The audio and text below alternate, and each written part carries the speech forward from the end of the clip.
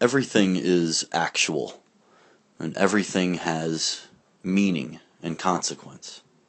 From physical matter to the language we use to the thoughts we think, everything permeates everything else.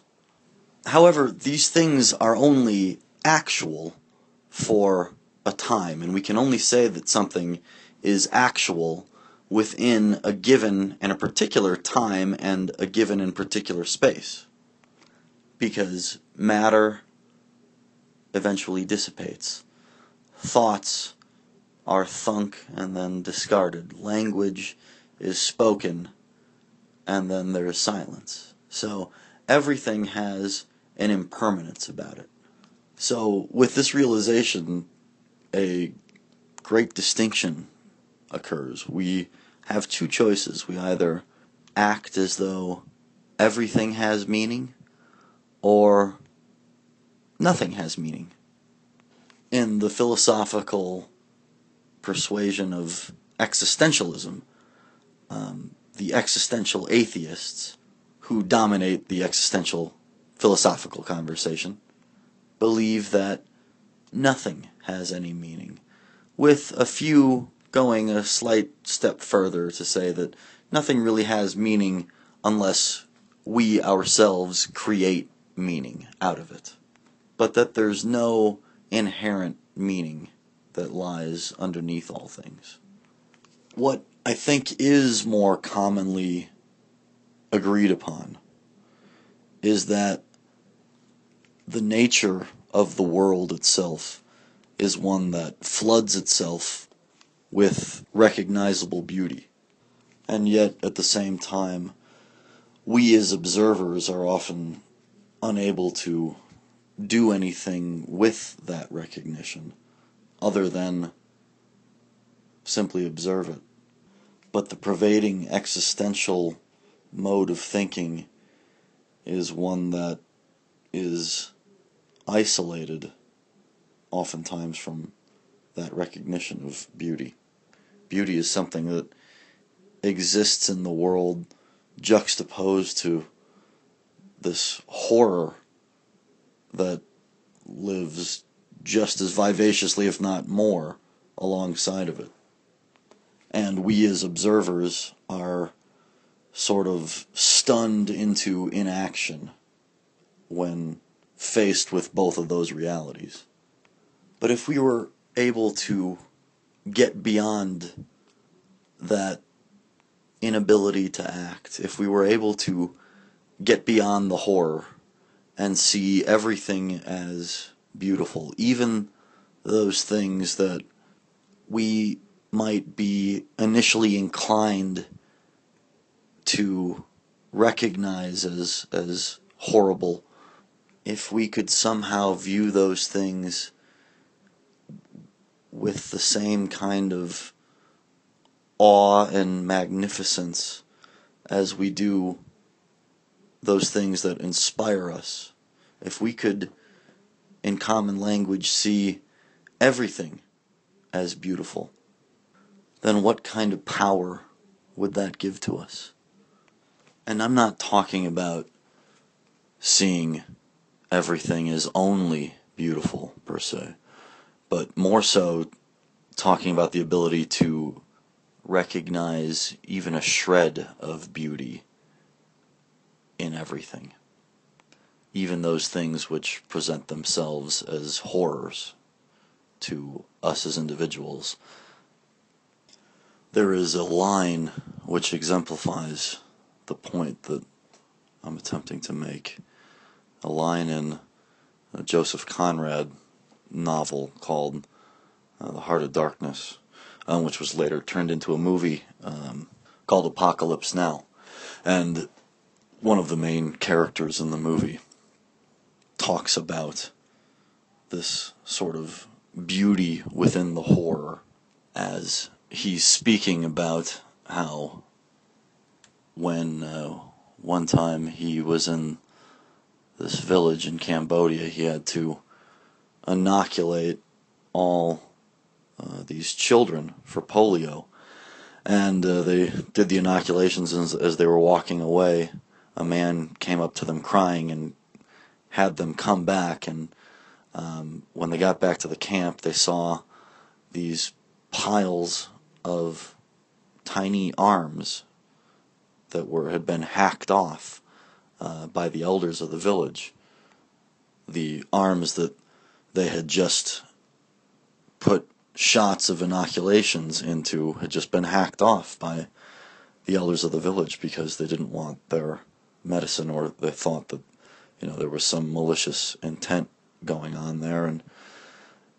And Colonel Kurtz, the character who's describing this scene, said that even though he wept and he felt this pain, this human pain went through him, this empathy for all these children that he had just tried to take care of by giving these inoculations, that even though he felt this pain for them, he also recognized the will and the genius and the strength of the people who did that, the people who cut off the arms of these small children. And he realized that strength as he described it, as perfect and genuine and complete and crystalline, pure. And he realized that the people who had carried out this act were not monsters.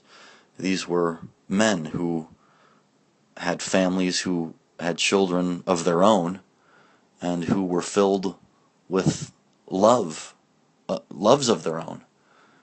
But they still at the same time had the strength to carry out that act.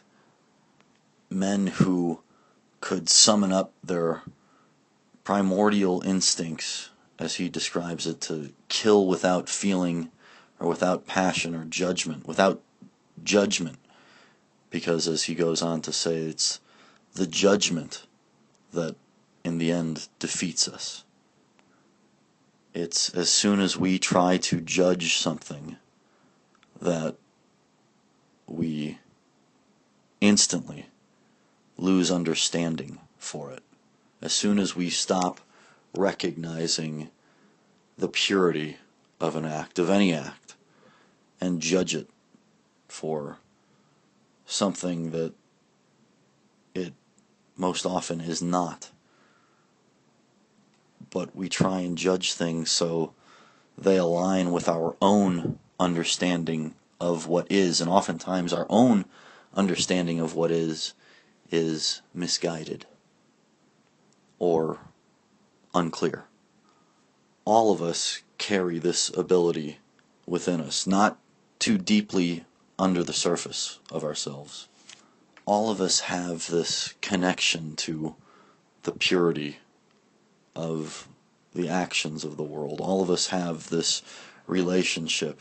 All of us have this kind of strength and this sort of ability to recognize without judgment. As a matter of fact, that ability is our original ability. This ability simply to see and not to judge. But the funny thing is oftentimes that when we look for it, or when we try to define it, it escapes us entirely.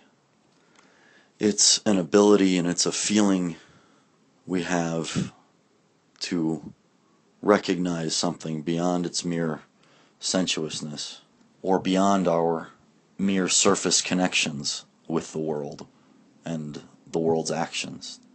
But again, when we look to grasp what that something is, what that connection is, what that recognition is, it completely escapes us, not just in speech, but in thought and in feeling altogether. It is a funny thing, our relationship to the world, one where we are both connected and estranged at the deepest of levels.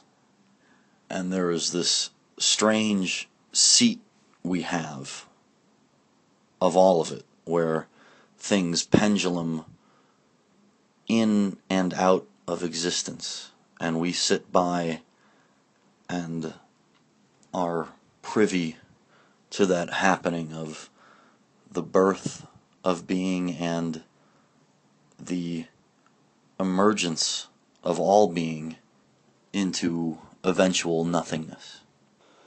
And we as witnesses to all this happening try and make sense of it in the best way we can. And we're left with this indescribable feeling about it all. We're left with something that we can't quite articulate conceptually.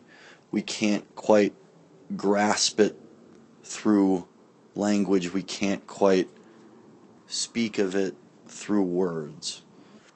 So if at some point we are eventually able to come to a point where we are able to have a relationship with the phenomena of the world, where we have only a feeling about it and not a rush to judgment. If we are able to position ourselves within the world and not as an observer looking upon it as some audience member observing a theatrical production.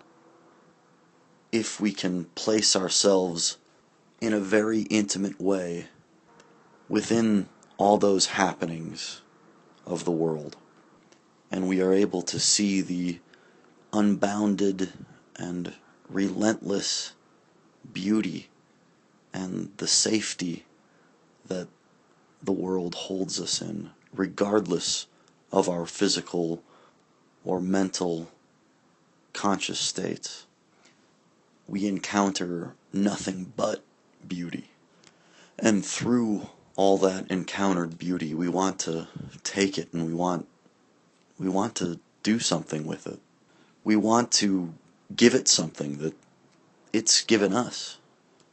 And then, instead of just hapless, passive observers of life, we are full participants in all of its happening. And we build this reciprocating, mutual relationship in which we are constantly communicating with it, and it is constantly communicating to us. And if we go further, we find that it's not even so much a communication as it is a single harmonious action of different yet wholly indispensable parts which complete one another.